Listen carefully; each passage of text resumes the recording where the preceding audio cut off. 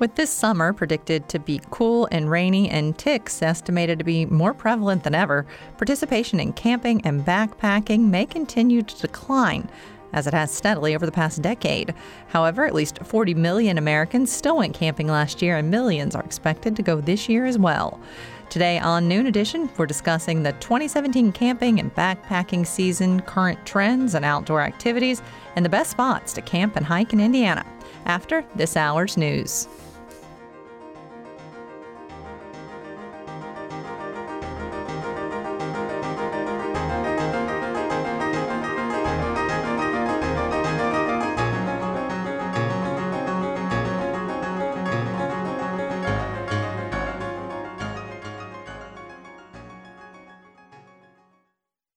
And School of Public Health Bloomington, Public Health Reimagined, addressing 21st century health challenges with a multidisciplinary approach to disease prevention, health promotion, and enhancing quality of life. publichealth.indiana.edu.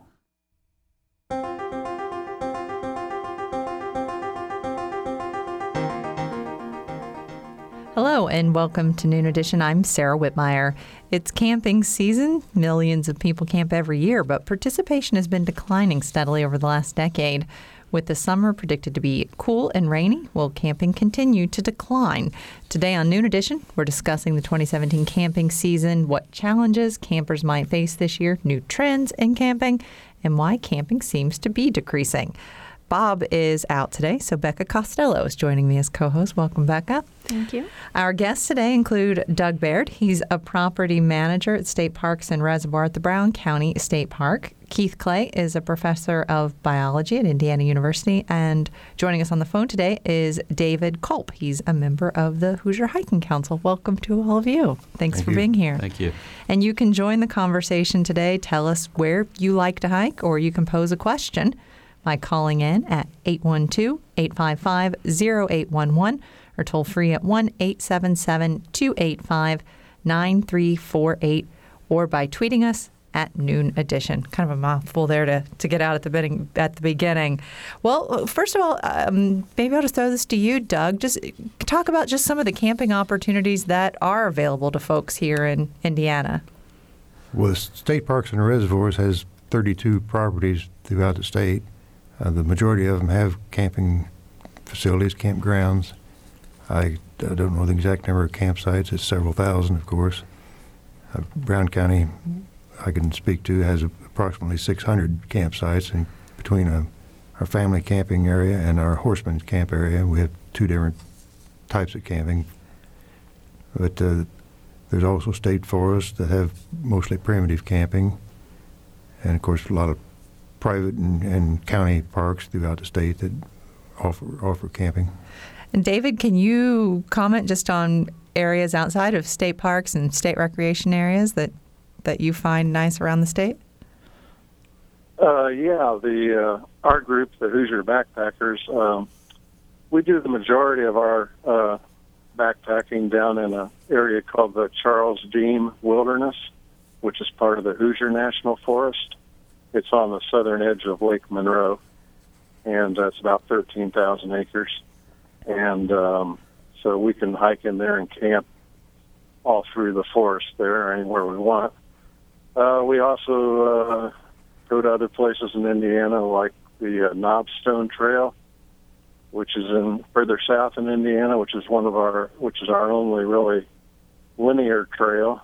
It's about right now it's about 56 miles long, and they're expanding it further north. So be there in a couple of weeks, actually. And and there's some other trails around Indiana and state forests, Morgan Monroe, where there's a backcountry area we can camp in. So my group, which is the Hoosier Backpackers, we like to get off the beaten trail and away from the cars and the noise and everything, and get out in the deep woods where we can have a kind of a different experience, more peaceful and quiet. I want to ask you just to explain here at the beginning what the Hoosier Hiking Council really is, too. Can you just give us sort of a brief definition? Well, the Hoosier Hiking Council is a group that was formed to help build hiking trails and advocate for hiking trails in Indiana. And then my group is called the Hoosier Backpackers, which basically just does a lot of backpacking trips. So there's two separate groups, but the Hikers Council actually works on getting trails built in the state. Okay. They're working on a lot of small trails around the state, yeah. And Professor Clay, I want to get you involved in the conversation here too.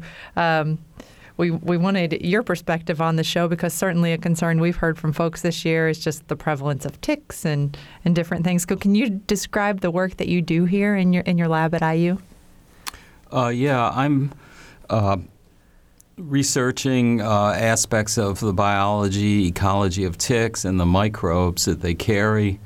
So unlike many people that want to avoid ticks, we've actually gone to areas that are just loaded with ticks because they're easy to collect for our research. It's mostly lab-based, grinding them up and doing DNA analyses and then looking at what bacteria are present in the ticks, which many of them cause serious human disease, and that does represent a risk of getting bit by a tick. Is it true there are more this year, or we can expect more? I have no specific information.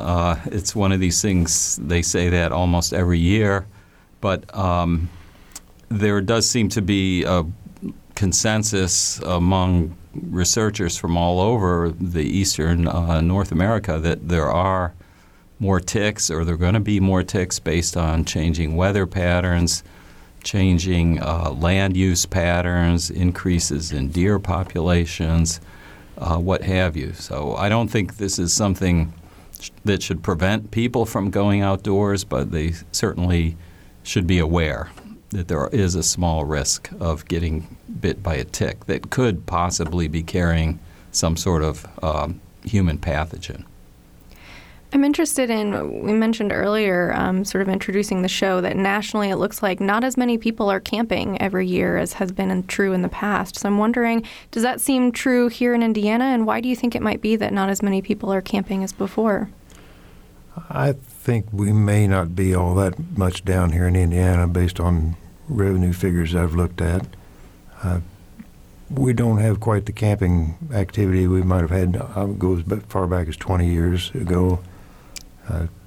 Can't say I know exactly what to attribute that to altogether. I'm sure the economy has a lot to do with it, changing lifestyles, changing interests, more opportunities or different opportunities for people to do things that may lose interest in camping. I guess as the population ages, more and more folks are maybe getting to the point that aren't able to camp or as interested in it as they might have been previously in their lives. But we have seen a slight downward trend over a period of years, but it does seem to be leveling off, I would say, at least from my observation. David, did you want to jump in there? Oh, I was just going to say with all the computers and video games, people probably getting more involved in their computers and video games and forget about getting outside, which is a shame. But I think back when I was growing up in the 50s and 60s, I think we got outside more. Parents took us fishing and camping and stuff. I'm not sure. Maybe they don't do that as much anymore. Yeah, that's interesting. Sure. So maybe technology is affecting camping.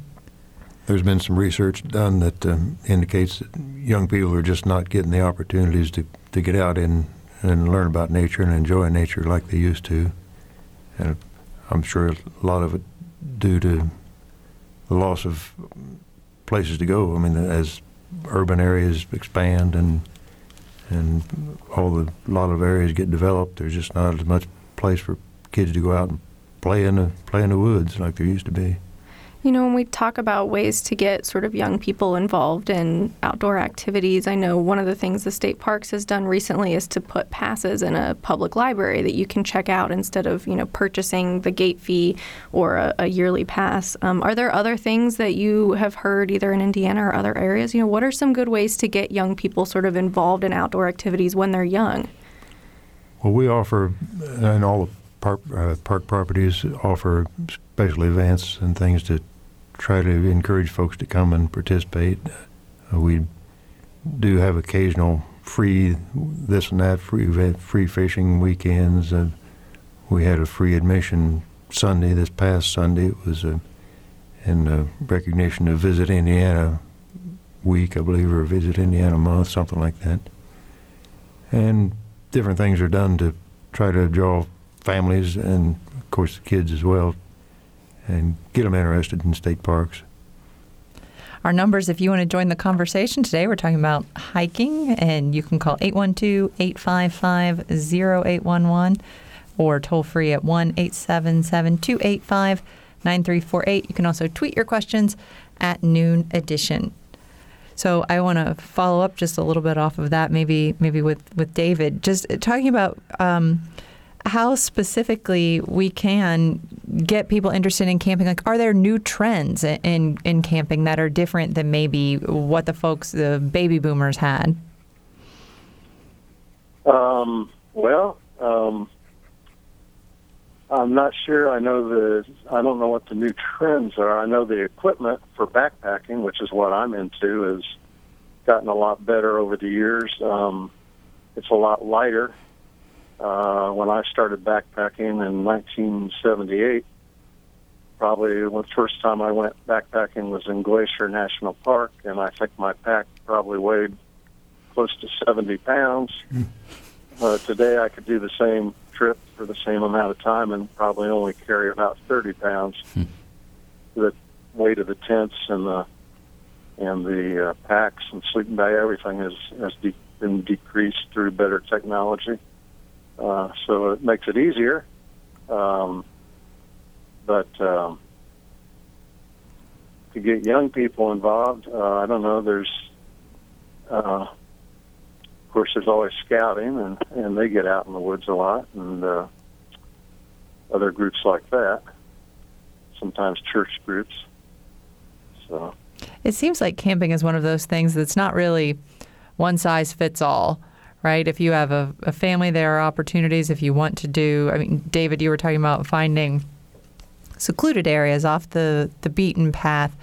So I guess, what do you suggest to folks who are just thinking, it'd be great to have a staycation, maybe take the family out somewhere? What's sort of a way to sort of test the waters?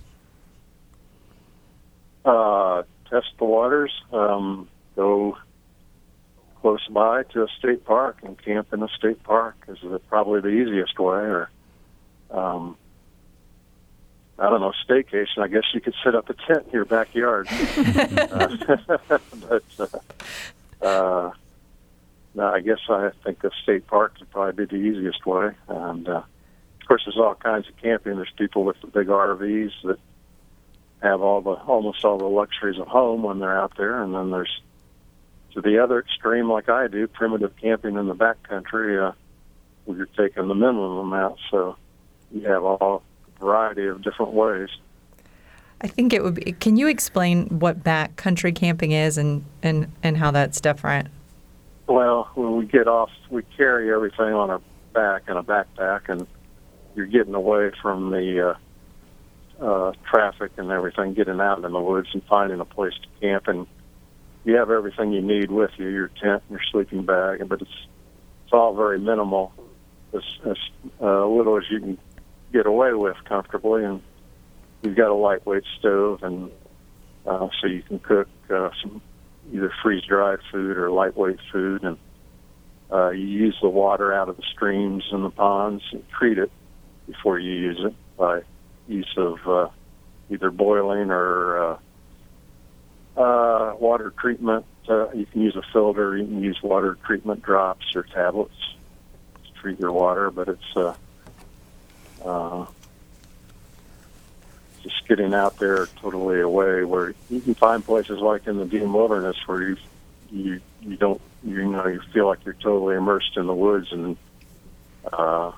just you and your group, and you don't see anybody or anything else except nature, which is what I enjoy the most. Professor Clay, I wonder if you can answer what kind of environmental impact does, say, backpacking have compared to, I guess sometimes when we think camping, people think of pulling up to sort of a paved parking spot. Sometimes there's a little pillar there with electricity, so that's often what you see at a state park. But, as David was describing this backpacking, is there much of an environmental impact there? Are there any concerns, or is that really more beneficial?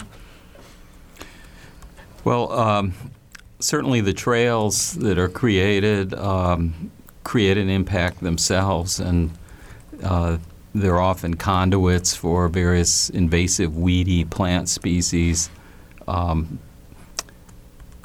People that go off the trails and are literally bushwhacking through undisturbed vegetation have an impact in the sense of stepping on wildflowers or disturbing the soil that might make it more prone to erosion. But these issues are avoided to a large extent by good, trail maintenance and construction. If there's a good trail, it's well marked and obvious, people generally stay on the trail. I'm not sure what David, the backcountry camping, if that entails getting off trails and just finding your own way.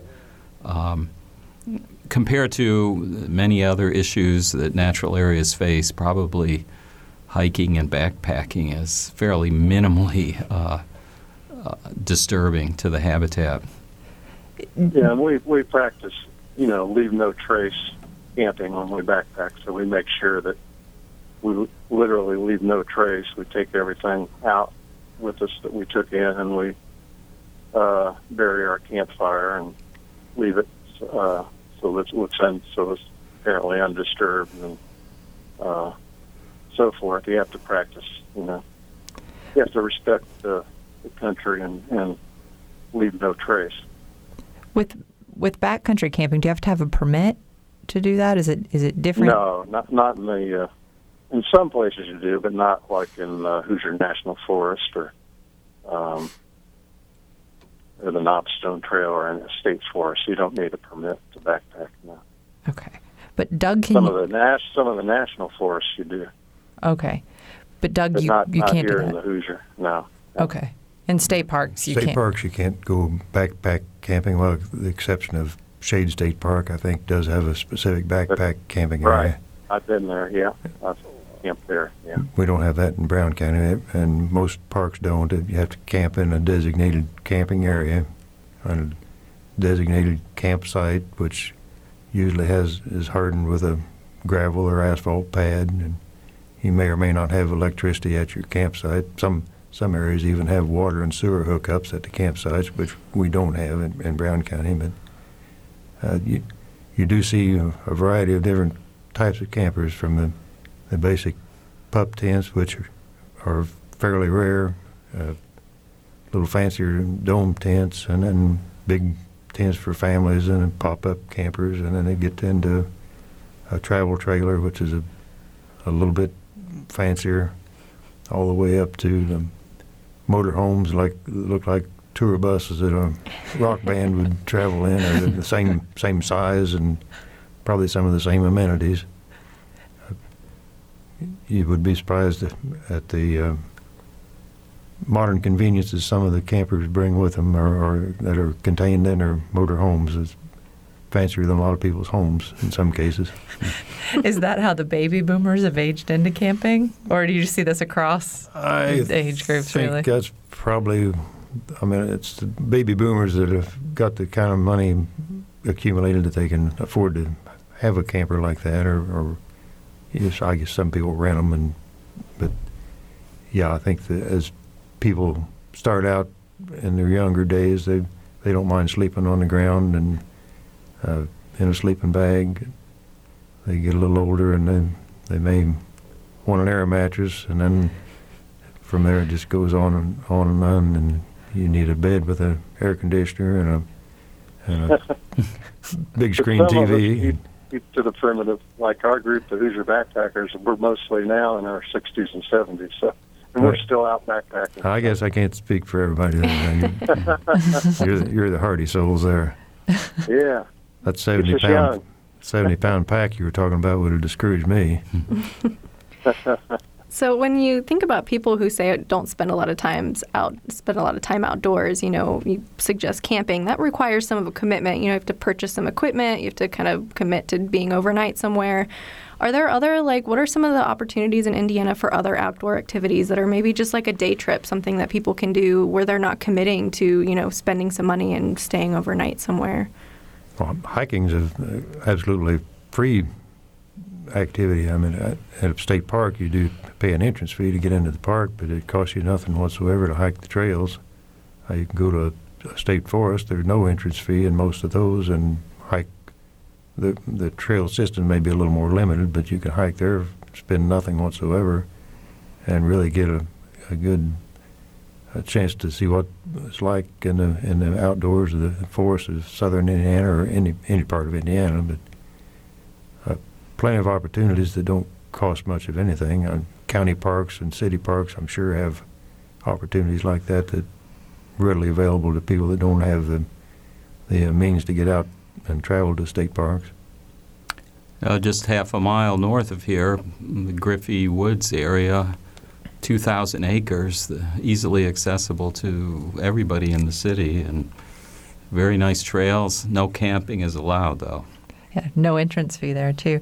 We should probably get ready here to take a short break. I want to remind our listeners they can join the conversation, 812-855-0811, or on Twitter at Noon Edition. And on today's show, we're talking about camping, backpacking. You can phone in with your questions. We'll be right back.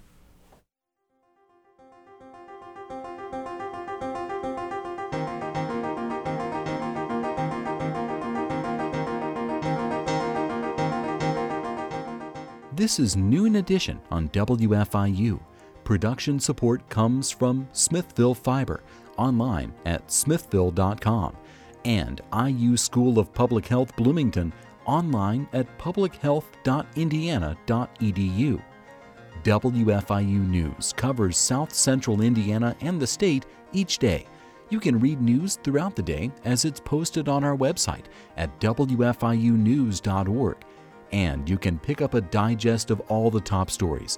It's like a newspaper delivered to your inbox each weekday afternoon. It's a free and easy way to stay on top of not only the headlines, but also the in-depth audio, video, and print news stories you can't get anywhere else. Subscribe right now at wfiunews.org.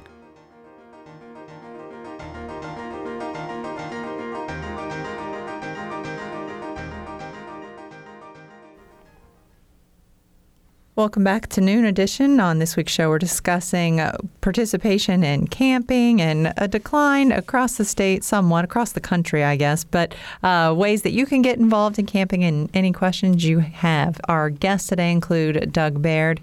He's the property manager of state parks and reservoirs at Brown County State Park.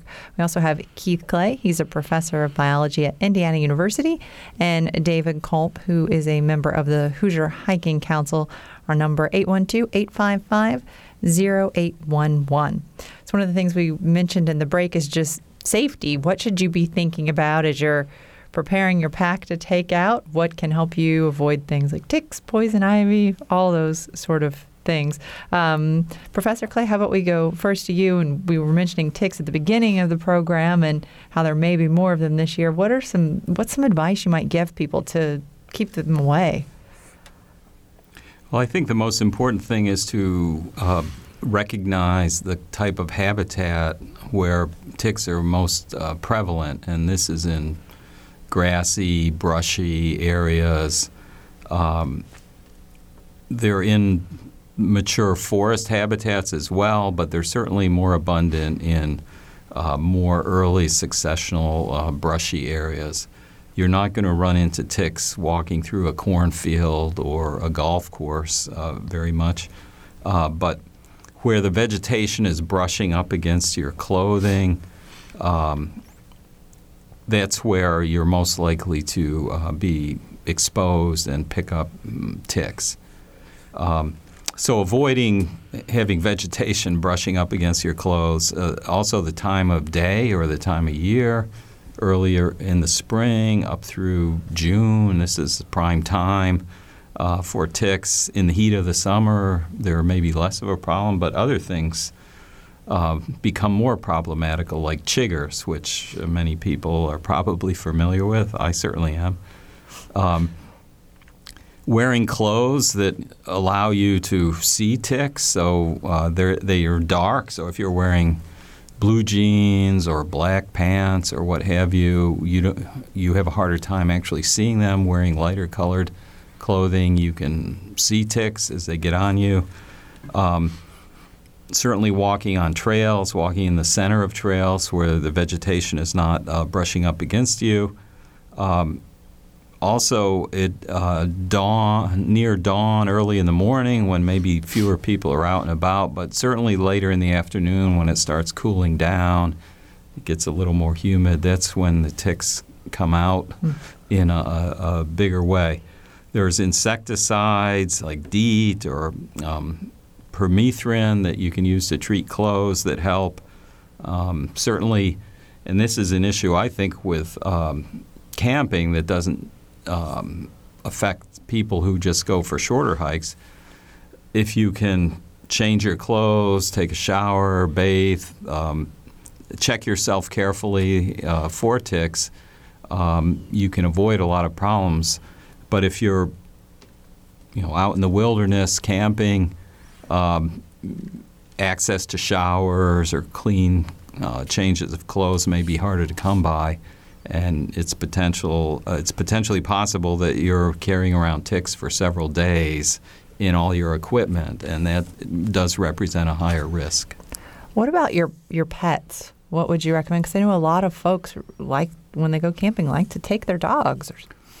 That's definitely an issue, even though you may not personally be exposed to ticks. Pet animals, especially dogs, can bring them into your home, or they can survey, explore a wider range of territory and pick up ticks that then are brought into your tent or your campground or your home afterwards. So I know there are flea and tick collars. There's medicines that you can give pets that will prevent tick infestation. But if they just get on the pet for a few minutes and then are transferred to you, those treatments don't do anything in terms of preventing ticks.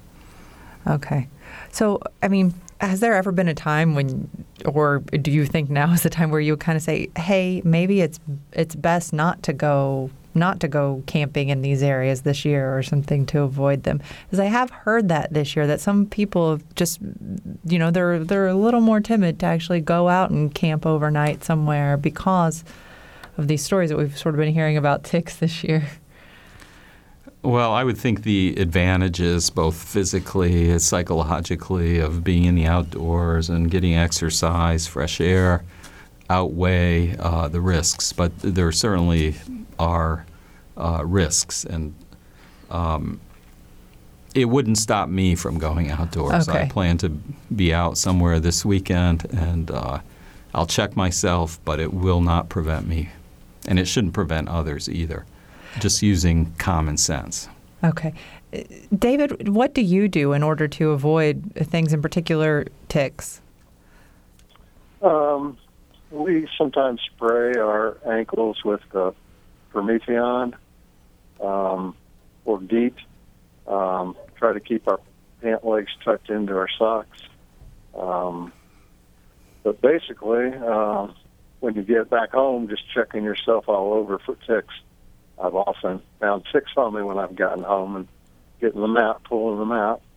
And they're not completely avoidable, I would say, especially when you're in the backcountry. You're probably going to run into them. But the main ones, the deer ticks, the very small ones, are the ones that carry the Lyme disease. Those are the ones to be more concerned about. And I haven't really run into those myself, but I have had some friends that have had that and suffered from Lyme disease. So, but normally I've just seen the larger dog ticks around here, and just a matter of taking a few precautions like the Prometheon, and then when you get home, checking yourself over and finding them and pulling them out. Doug, I'm interested in something you had mentioned earlier when we were talking about getting young people involved. You had said, maybe one of the reasons young people aren't as involved in outdoor activities is there's not as many places for them to participate in that kind of thing. I'm just wondering, is there a concern that sort of publicly accessible outdoors areas are shrinking? Or, I've heard really good things about the DNR here in Indiana. Do you feel like we've got a pretty good, reservation system to keep some public outdoors areas? Well, we have a number of wonderful properties in Indiana that have been set aside or preserved. I think Indiana may have fewer acres per capita that are in the public domain or in a natural state than a lot of states, but we have a lot. They've been gradually accumulating more. There are different programs to generate funds for purchasing land. Of course, you've got to compete with the development too, and it's hard to come up with the kind of money that industry and developers can throw at property. The state doesn't have an unlimited supply of money, obviously, and it's hard to come up with private donations or raise funds in some other manner.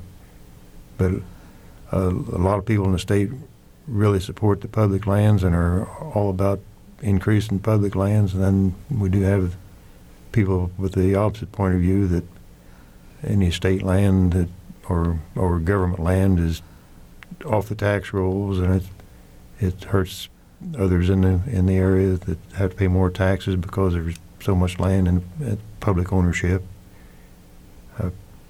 Some people have no interest in the outdoors. Of course, it takes all kinds, I guess, but we certainly have a lot of opportunities in Indiana. If somebody has the interest, they don't have to go very far.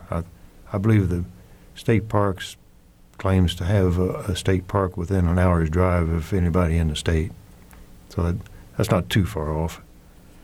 Can you talk about? I know. Obviously, you're at Brown County, but can you talk about some of the different kind of opportunities? Like if you're a camper at Brown County, your experience will be like X versus if you went to this other area, some of the things that might be available.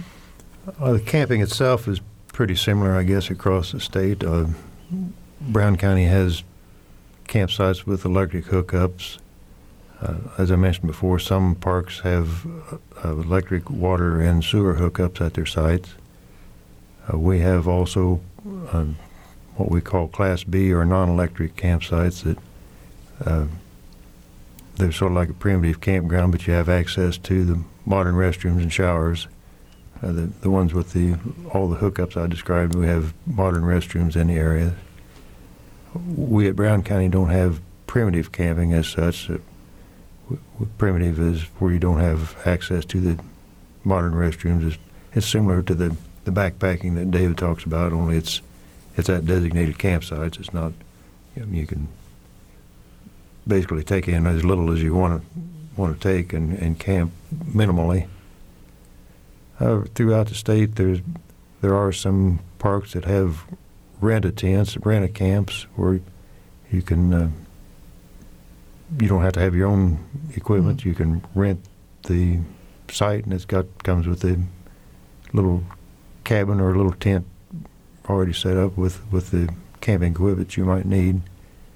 There are camping cabins, which are small wooden structures basically that you camp in. It's a little more secure than a tent, a little more durable than a tent. They have cots inside. It's sort of like a rustic cabin, I guess you'd say. You had mentioned one of those is, we can sort of rent a spot and it comes with some of the equipment. And I'm wondering, and maybe David, you can address this as well. Say somebody has never camped before but really wants to get involved. What are some of the resources available in Indiana where they can get advice from an experienced camper or, rent equipment or something like that? There's quite a few outfitters in Bloomington. There's J.L. Waters down on the square. Up here where I live in Broad Ripple, there's Rusted Moon Outfitters, and they all have people that run those have a lot of expertise and can help you with what equipment you need. And I'm sure there's other outfitters around. So outfitters, or getting in touch with a group that does it, like our group, the Hoosier Backpackers, or there's the Central Indiana Wilderness Club. Sierra Club does some of it. There's people in all those groups that have expertise if you wanted to get in touch with them. So, yeah, and there's plenty online now if you want to explore online. There's plenty of good websites that have information, too.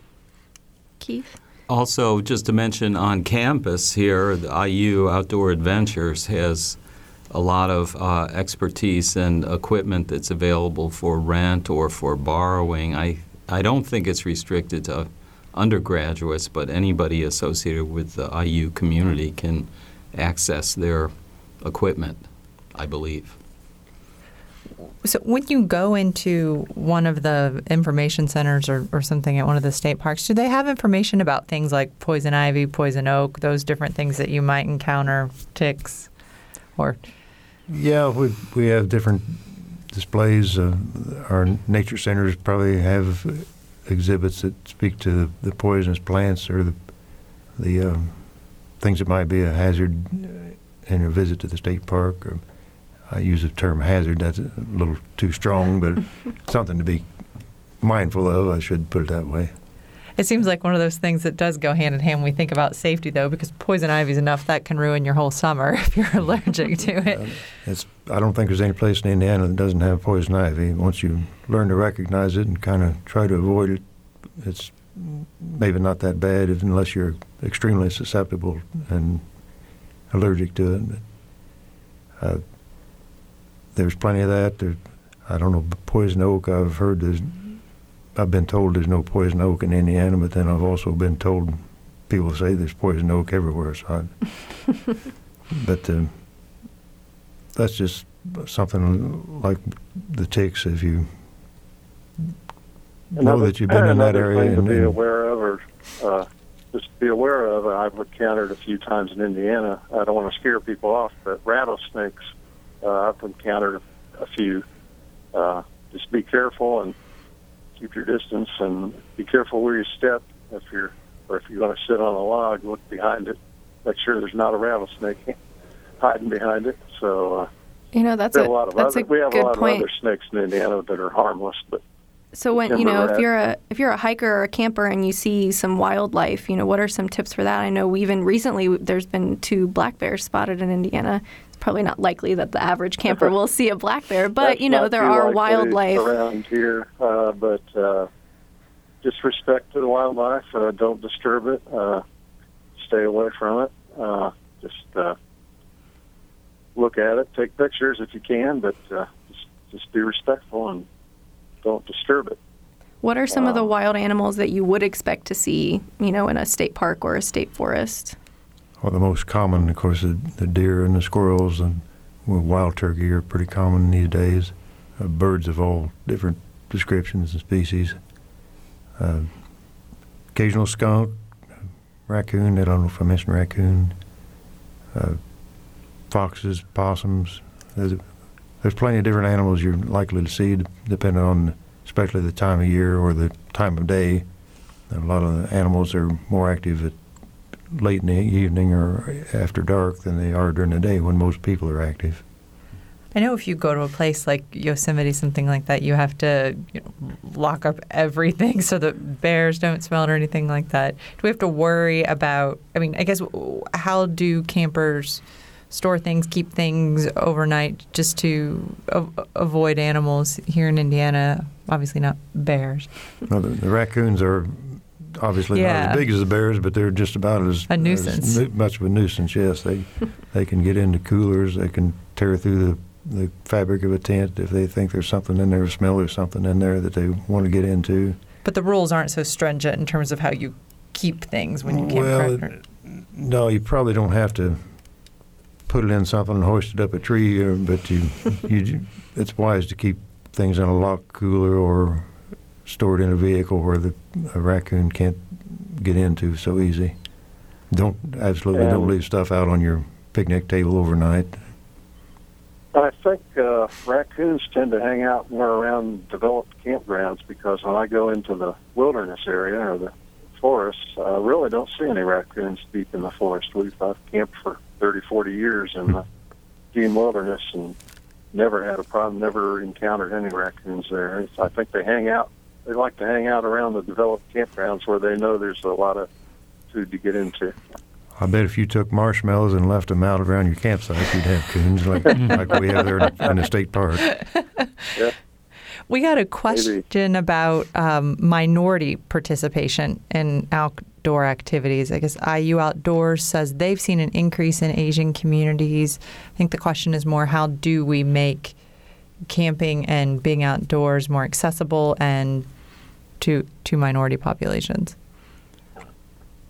Well, we certainly don't restrict our properties from anyone. They're open to all races and ethnic groups and whatever different cultures you have. Years ago, when I was in the Sierra Club, we used to have a program called Inner City Outings program, where we took kids from the inner city and took them out to get them involved in camping and hiking. I'm not sure if they're still doing that today or not, but this was back in the 1980s. And we took a lot of the inner city kids out in the woods. And, so they could do things like other programs like that would be a good idea.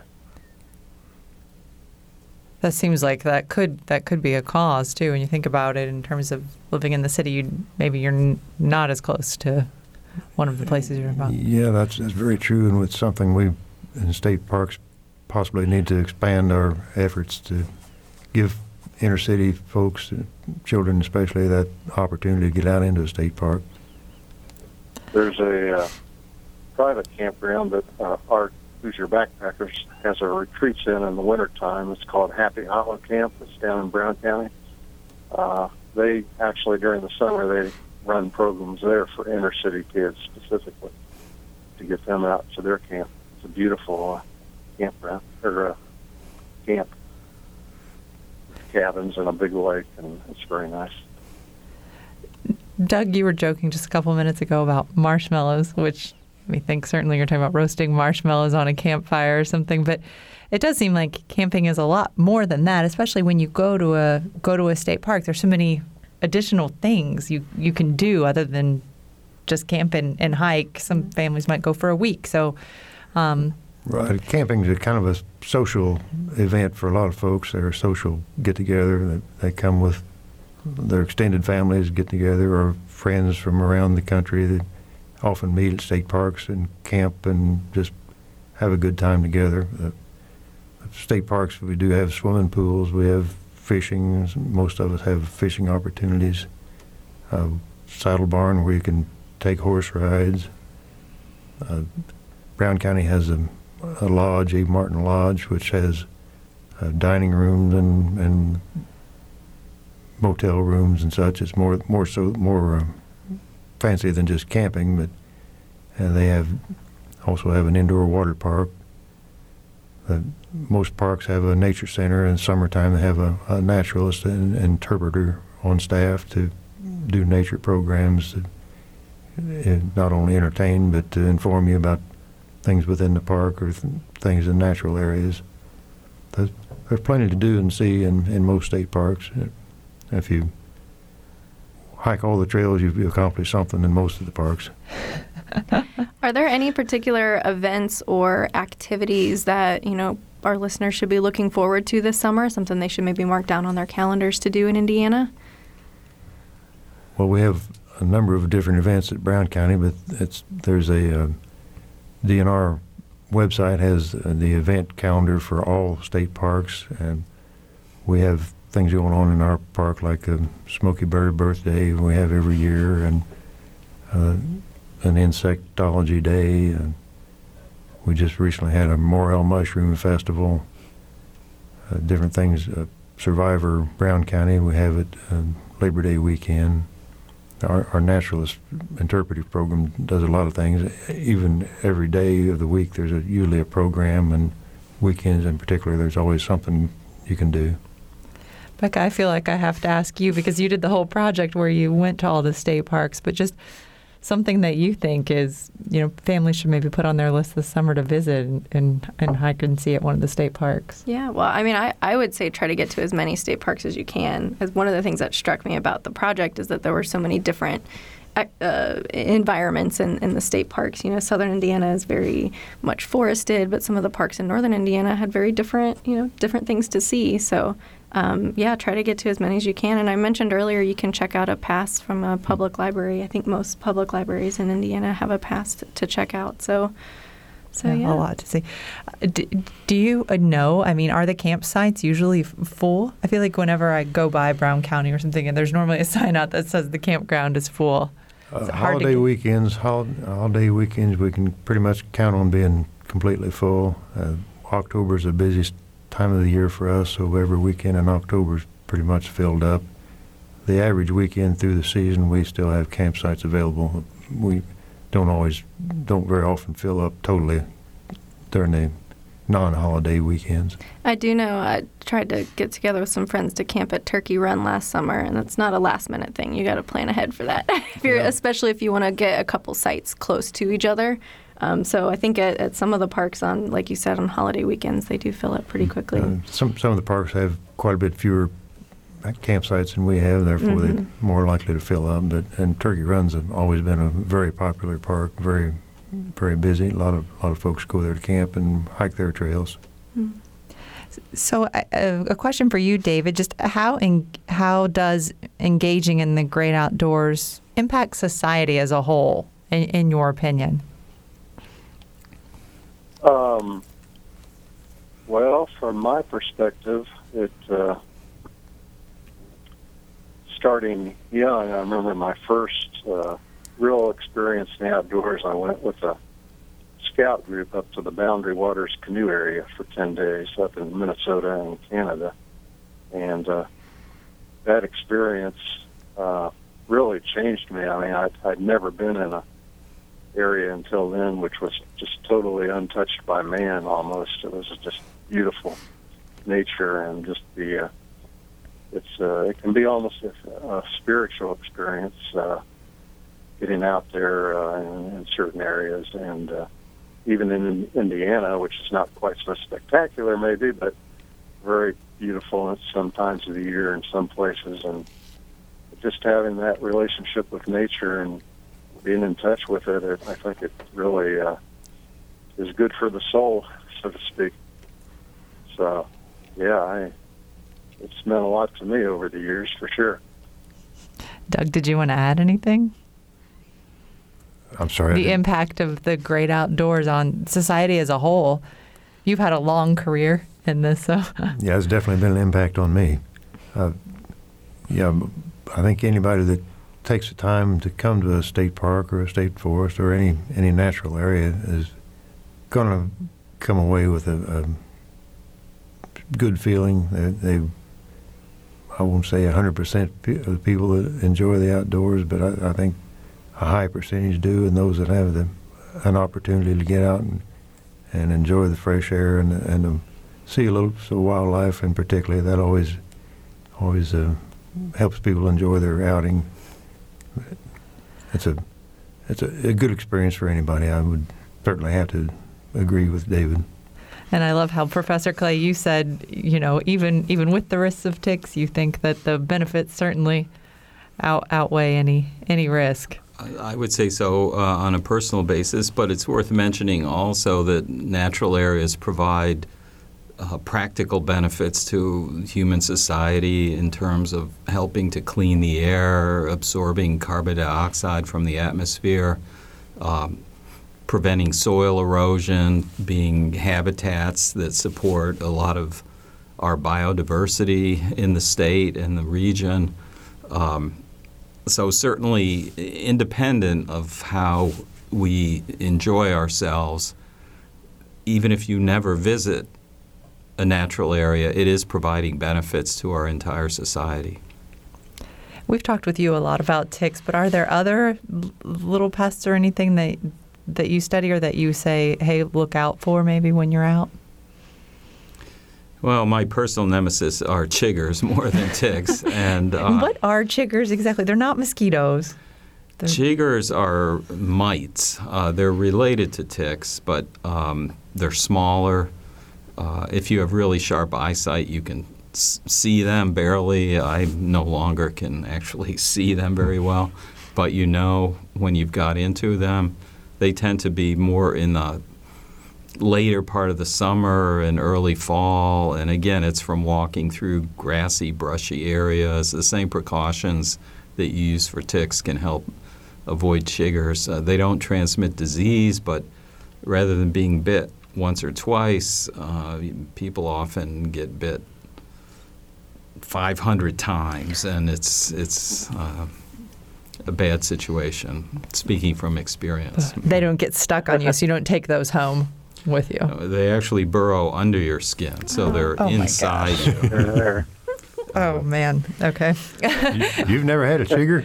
I didn't know they were under my skin. They're not pleasant, but they're not dangerous, but they're not pleasant. It's just a short-term unpleasant experience. More unpleasant now that I know how it works. Right. We only have a couple minutes left in the program here.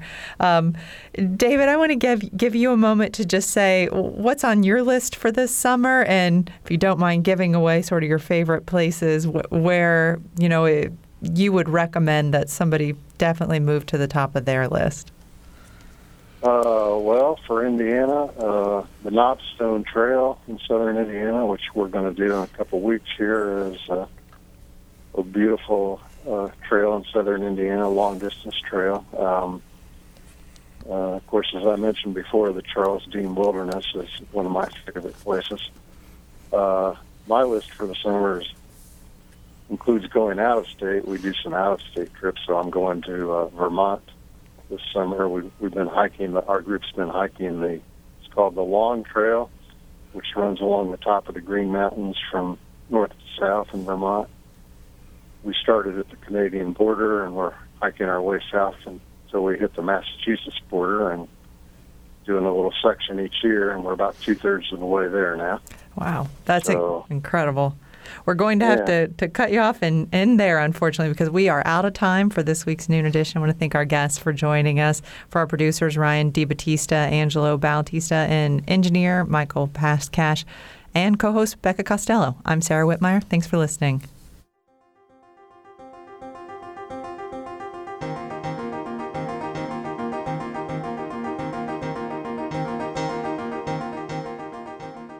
Noon Edition is a production of WFIU and the Herald Times. A podcast of this and other WFIU programs is available at WFIU.org. Production support comes from School of Public Health Bloomington. Public Health Reimagined, addressing 21st century health challenges with a multidisciplinary approach to disease prevention, health promotion, and enhancing quality of life. publichealth.indiana.edu. And Smithville Fiber, the Gigacity Company. Fiber Internet, HD, and digital IPTV in southern Indiana. More information at smithville.com.